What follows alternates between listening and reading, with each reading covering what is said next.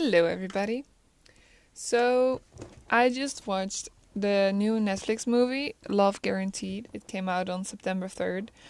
Um, and I watched it mainly because of the the guy I saw when I watched the trailer, Damon Wayans Jr. I hope I said his name right.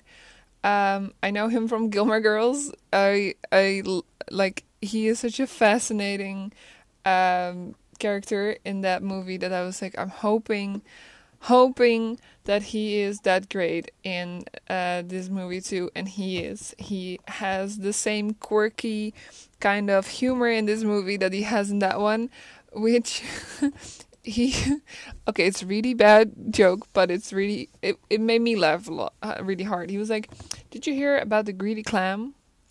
He was a little shellfish."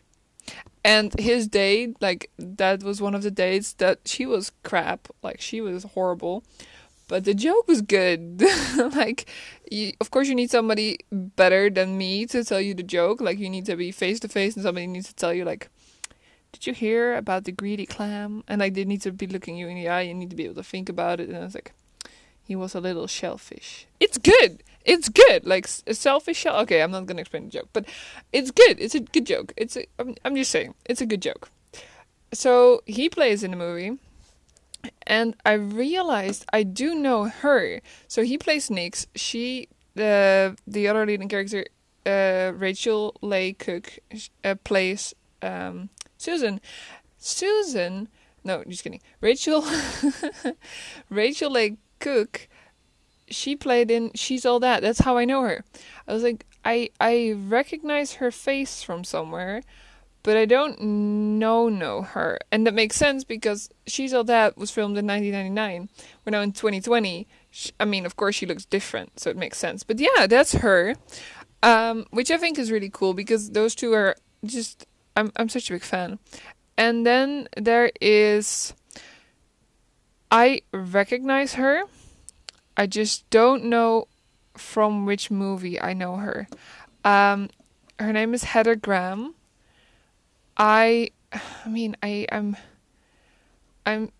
so sure I know her from other films. Like, I've seen her before in movies. I just can't pinpoint which one it is. Well, that's just gonna have to be it. That, I guess that's just life. That is just life. That is how that goes. You just can't figure it out when you want to. So the movie is called Love Guaranteed. And basically the movie is named after the company in the movie, which is a dating website which guarantees love. If you've been on 1,000 dates, you'll find love through Love Guaranteed. That's what they say. That's what they predict. So... The movie basically is about Nick, who tested their theory, who went on 1,000 dates, and did not find love in those 1,000 dates. Okay. Just a couple things about that. Like, Nick, honey, why are you going on 1,000 dates? That is insane. Like, maybe it's the wrong website, you know? Maybe the website is just wrong for you. Because if you have to go on 1,000 dates, something is not right. If you're going on 1,000 dates and nothing is working, maybe the problem is not the website. If you meet 1,000 different women and you can't figure it out, maybe the problem is not the website. Maybe the problem is your approach. Maybe the problem is you being open. But that's also not it, because he starts to like Susan. And he met Susan because of the case of Love Guaranteed, but not through the app or through the website. Which makes me wonder, how many people do you think you will fit with, or you could fall in love with and be happy with long term? How many people do you think that is? Like, if you look at the world, if you look at the number of people you meet, if you look at all the different factors, how many people do you think you could fall for that you would have long-term relationships with? Like, romantic relationships. How many people do you think there are for you? Is it like there are 10 people, There are 100 people. I mean, there are 7 billion people on the planet, right? So, okay, for example, you're, I'm just gonna take my example. You're a woman. You're into guys. So you have like 7 billion people, so you have it. 3.5 billion people, you have a type. Now, types are very unpredictable, right? Because you can say you have a type, but then you fall for somebody who's totally not your type by your ideas of what your type is, but he is your type by what you actually need. You know, the difference between like want and need, like you want this kind of person, but actually what you need is this kind of person, which I think I know what I need as well as what I want, but it does rule out a whole lot of people. So how many people do you think you could actually fall in love with and be in a relationship with, like a healthy romantic relationship long term? And this is the problem, right? Those are different questions. It's like, how many people could you have a healthy long term relationship with? How many people could you fall in love with? Those are different groups. Like, there are many long term relationships that you wouldn't always call healthy. And there are many people you can fall in love with that you wouldn't have a long-term relationship with, you know? That's what I think summer flings really show it. Like, you can be all in your emotions of love and everything, but at the same time, is it then love, or is it excitement and curiosity and adrenaline that feels like love but maybe isn't? All these questions that I haven't figured out yet. So if you do have some answers, that would be great. I would love to hear them. Yeah, because I haven't figured it out yet. I have not figured it out yet. But yeah, it made me wonder, you know, just how many people could you fall in love with? Because maybe he was just right. Maybe the 1,000 days was because these 1,000 women that he connected with, he saw their picture, he saw their profile, he was like, this sounds like the right person for me. However, you cannot put in your profile who you are as a character. You can only put in what you like or how you look, right? You cannot put in who you are. It's something that is the problem with online dating. You miss that thing. And then, of course, you have other people who don't look like the profile picture. You have other people who don't show up. You have other people, but, well, the people who don't show up are not in his list, right? Because he went on dates. So he actually met every single one of them. And he gave every single one of them a title, and he documented them. Like, he set out from date one, he set out to reach the 1,000 dates and show that it wasn't true. It's very interesting, you know, as an approach. It's a very interesting approach that you're like, well, maybe that approach is not particularly healthy, but it is an interesting experiment, right? I mean, I would say it was an interesting experiment. So, yeah. So, 1,000 dates. It's a lot, right? I thought about it. It was like, okay, if you for a year, every single day, so 365 days of the year, if you go on a breakfast, lunch, and dinner date, and then, I mean, you can be sick a couple days, but if you do it for a year, you can do that. Like, you can, in a year, you can do that. That is intense. I mean, breakfast, lunch, and dinner date, and then for a year, I would go nuts. I mean, like, when Susan tried the website and she was like, I had 2 dates and a no-show and I'm done. I was like, yes, that sounds very accurate. I had one date, like one actual date. Like, I had a lot of people that, you know, because you text before you meet them, and the texting often, or it sucks and you're just like, nope, not this person, because this person sucks. So how could I have a proper WhatsApp conversation with this person if this person sucks like this and I don't even know him yet? Or you meet them in real life and they don't look like a picture. Like, my one date that I got from a dating app, this person did not look like his picture. He was just not my type in real life. Where I was like, well, how is it that you are so different in your picture and in real life? Like, my pictures are literally me, and that's the me you see in the pictures, the me you get in real life. Like, there's no difference. Maybe the picture's 6 months old, maybe the picture's 2 days old. Like, it depends, of course, per picture. But then even then you have you have 6 pictures of my face. Like, even all these people who have 1 picture, and I'm like, well, if the picture's not clear, if I can't see your face, I'm not gonna say yes anymore, because I've had this one person that had a horrible picture that I thought he had red hair, and I thought it was like a good looking beard, but then it turned out that it was gray hair. There was a hair sticking out of his nose. It was a horrible. This is why I quit dating apps and websites. Like, no. Just no. It's like a no thank you. So I don't know if you wanted to know that, but now you do. So yeah, it's actually, it's really impressive. It takes a lot of discipline to have 1,000 dates. I'm impressed. So then basically she hijacks one of his dates. Well, doesn't hijack it. She spies on him in very bad, like, it doesn't work out that well. And then they have dinner instead. Like, his date leaves because his date is shitty. Oh my goodness. You know these picky eaters, these people who can't eat anything because they have all these problems with, like, this allergy and that allergy, and I don't like this and I don't like that. And I'm like, were you raised right? Like, who raised you to be such a picky eater? It sucks. It sucks to go out to eat with picky eaters. I have friends who have certain things they don't like, and I respect that, and we don't eat that, but sometimes there are friends that I can't even go to certain restaurants with because they don't like anything that's on that menu. Anything! They can't go to an entire restaurant. And I'm like, how is that even possible? How is it not possible to go to this restaurant with you? Like, this restaurant has a whole menu.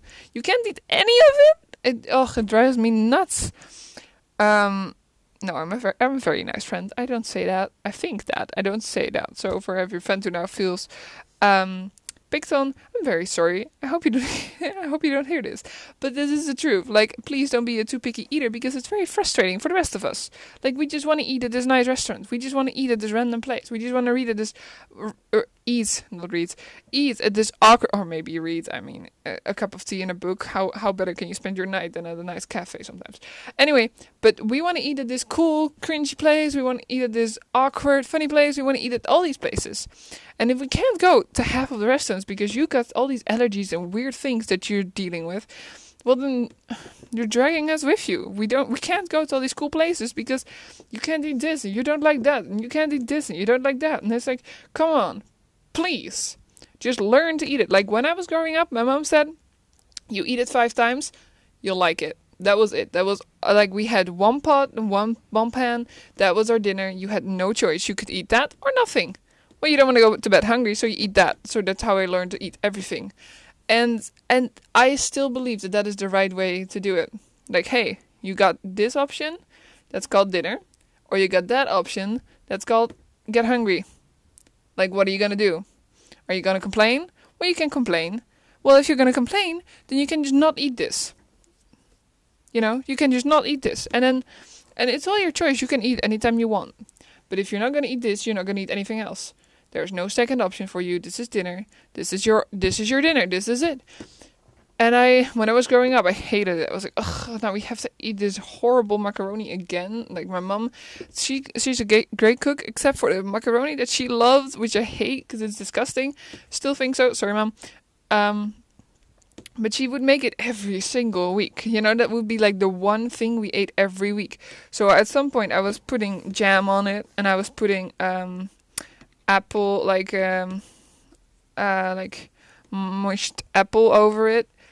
Dick sauce. I put so many different things over it just to make it taste good, or to not to make it taste good, actually, to just take away the taste of the pasta and just put like my stuff on it, so that I would just taste that. I would just have jam with pasta, and then I would taste the jam because it was so much sweeter than the pasta. So I would basically eat jam with a little bit of pasta. My parents were like so against it, but I was eating the dinner, they said. And I mean, my grandma had made the jam, so I could just get it from my grandma and then just eat it with the pasta. And as long as I ate what was in my plate and I didn't make anything else, well, then they couldn't really complain. Anyway, I'm going off topic here. So, there's also this older guy that Susan helped in court for free, and that's Nick, who is a PT, helps for free, like, he volunteers at the center to help him walk again. And this man has amazing, like, he has a wisdom, and he says to Susan, he's like, well, Nick's a good egg, like you. And 2 eggs make an omelet. And I'm like, what is that? Is that like old fashioned, like flirty talk that you can just turn into advice? Like, what is this? I love it. So after the kind of the dinner that Susan and Nick have, Susan asks Nick, she's like, so if tonight would be a date, like what kind of title would you give it? And he said, The One I Didn't See Coming, which is like an amazing, title. Like if you get any title, that's a pretty good one. And then there's her car situation with the door handle and the and the truth that nobody will steal their car because she literally takes the door handle. Like you can't open the door because she takes it, she puts it in her bag. And I'm like, honey, you need a bigger budget. And then he does the end of the date move for him, which is a handshake. And he's like, yes, this means goodbye, good luck, and have a nice life. Where I'm like, well, okay, that makes kind of sense. That makes sense. That I can see that making sense to people. It's interesting that so much can be said with a handshake, but at the same time it's like a handshake can be hello, nice to meet you, let's figure out how we can help each other. So the handshake can say a lot, actually. Not that we can handshake right now because Corona, but anyway, so the older man, I'm so sorry I forgot his name. What is his name? Well, he said to Nick, let me see, maybe I can find his name. Oliver? No, that's the little kid. Jerome! Oh, that's true. Jerome. So Jerome said to find, like, you've been on the shallow end, my friend. Like, you're not gonna find love at the shallow end. You gotta dive deeper to find love. You gotta risk it all. You gotta, it's like sink or swim. And it's like that saying, what is it, with the ships, like, ship is safe in harbor, but that was not what ships were made for. Like you gotta be sailing out to sea, you gotta risk it all, and then that's how you find what you want. Like that's how you find love, that's how you find true happiness. It's like, it's what Jordan Peterson talks about with responsibility. You don't have to take any responsibility in life, but if you do take responsibility, that gives you fulfillment, and fulfillment is better than just fleeting happiness. Fulfillment is like long term, the right feeling, and it's so important, and it's it's just all so interesting, right? How all these things are connected and how all these people kind of think the same way because the truths in it are universal. So you gotta dive in and learn to swim. You gotta jump into the water and learn to swim. And if you don't swim, you drown. So there's no other option. You gotta learn to swim. And that, I think, is this pressure that comes with not having a plan B as well. Like, here's this thing that you really want to do, and you're kind of doubting if you're able to do it. It's like, you will be able to do it if you don't have a plan B, because if you don't have a plan B, there's no other option than you able to do it. And it kind of comes back all these different ways. Like people say it in all these different things, because at some point it will click, and it might be said in a certain way that it clicks for you and a certain way that it clicks for somebody else. But at some point it will click. And it's just so interesting how these truths, these universal truths, keep coming back through so many people, so many channels. And if you're anything, like if you're listening to any like people who travel and talk for big stages and call themselves, like, I don't know, self-help gurus or something like that, there's a lot of stuff that you're like, okay, you're just trying to sell me something. But then there are these things that they start to sound like cliches, right? But the cliches are right, because otherwise they wouldn't be cliches. And once you start doing them and you realize they were right, you become one of those people who says the cliché to other people. And you're like, oh, I can hear it now. I can hear myself say the stupid stuff. You're like, well, but it's not stupid. It actually makes sense and it works. So clichés are clichés for a reason. And these universal truths, they always shine through. So, basically the whole movie leads up to the court session, where everybody is heard. They talk about the like the case. And then Nick comes, like he swears in that he's only gonna speak the truth, and he's an honorable guy, so he does, and he talks, and he basically ruins the case for them, except that he makes it actually only better. And and he is like, you can't guarantee love like a pizza delivery. Love can surprise you, and it can burn you, and love is unpredictable, which is true. Um, and he is like, well, I'd rather have love than win this case. And it's an amazing thing when you find somebody who gets you, and you get them in return. And that is, I think that is like, when you think about love, that is how it feels, right? Like, and it's not just a romantic relationship, it's also a friendship. When your friends, when your really close friend gets you and you get them, like, you don't even have to finish sentences to talk to them, because they already know what the end is going to be, and they can like bounce off of that, and then your conversation is very much alive because you get each other, and it flies, when a conversation kind of just flies. It's like cycling downhill in the middle of the night when it's like empty, but there are some street lights, and you're just kind of going downhill, and you turn one street and you go further down, you turn another, go further down when you're going home, and you kind of just fly through the city. And it's like that feeling. The conversation just kind of flies. There's not a lot of effort. There's high speed, and it feels great. And that is, when it's right, you will know. And it's, you get them and they get you, and yeah, So you cannot guarantee love. And Nick in the movie, he says, I don't want to guarantee, or a safety net.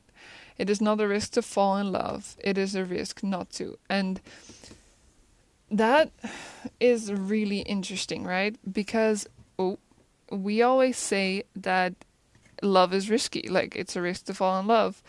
But what he shows is that you can have your heart broken and still want love and still look for it and believe in it. And the risk of being without it is it's not a risk to fall in love, because if you're strong enough on your own, you will figure it out. You will survive it. Like you can survive heartbreak. You don't die of heartbreak. What hurts about heartbreak is the pain that leaves, because this person leaves your life, and there's this hole that you now have to fill in your life where this person used to be. But if you're a person, and I know that sounds really weird, but if you're a person and this other person is a person, and you have a healthy long-term relationship, then if they leave, you're still a person and they're still a person, and you had it great together.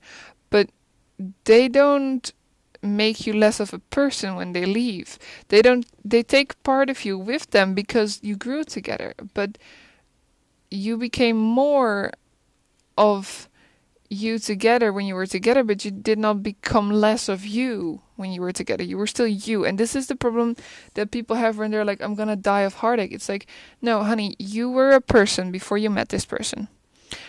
But now this person left you, and over the time that you were together, you grew into this person that they wanted you to be. You didn't grow into yourself, which means that you lost part of who you are. So now this person is gone out of your life for whatever reason.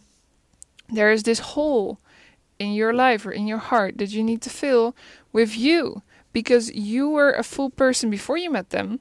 You were a full person when you dated them, but over time you became part of them and they became part of you, and you lost a part of yourself. And that's not bad if that made you happy, if that relationship made you really happy. But sometimes it is too much. Sometimes you lose yourself too much in a relationship, and then you need to find yourself again. And that is important too. So it's not a risk to fall in love. It's the risk not to, because love is so beautiful and so amazing. And it's, if you don't have it, if you don't go for it, if you don't try for it, it's not that it's bad, but there's so much that you can gain in your life from love, that if you don't go for it, go after it, seek it out, then you miss out. And it's not to speak that you have to have FOMO or whatever, because sometimes you don't want to fall in love. You just want to grow on your own, and that's not a bad thing. But you can grow together as well. There is this amazing song from Ben Platt, "Grow as We Go." I think that's the title, or grow older, grow together. I don't know. I think it's "Grow as We Go." But he's like, well, you don't ever have to leave. You can stay right next to me, and we can grow as we go. Like, you don't have to go on your own to grow. We can do it together. You know, we can grow as independent people and together at the same time. And there are all these thoughts that come up with when these things like are said for me, because it's so interesting to think about it, and the different stories that you hear from different people, and you know, sometimes it's better for people to be on their own, but also very often, or not very often, but sometimes you see a relationship break because one person is like, no, I want to grow by myself, and then the other person is, but I wanted to grow together with you. Like, why don't you want that? And then the person that breaks it is like, I'm going to grow on my own, and they regret it after 6 months.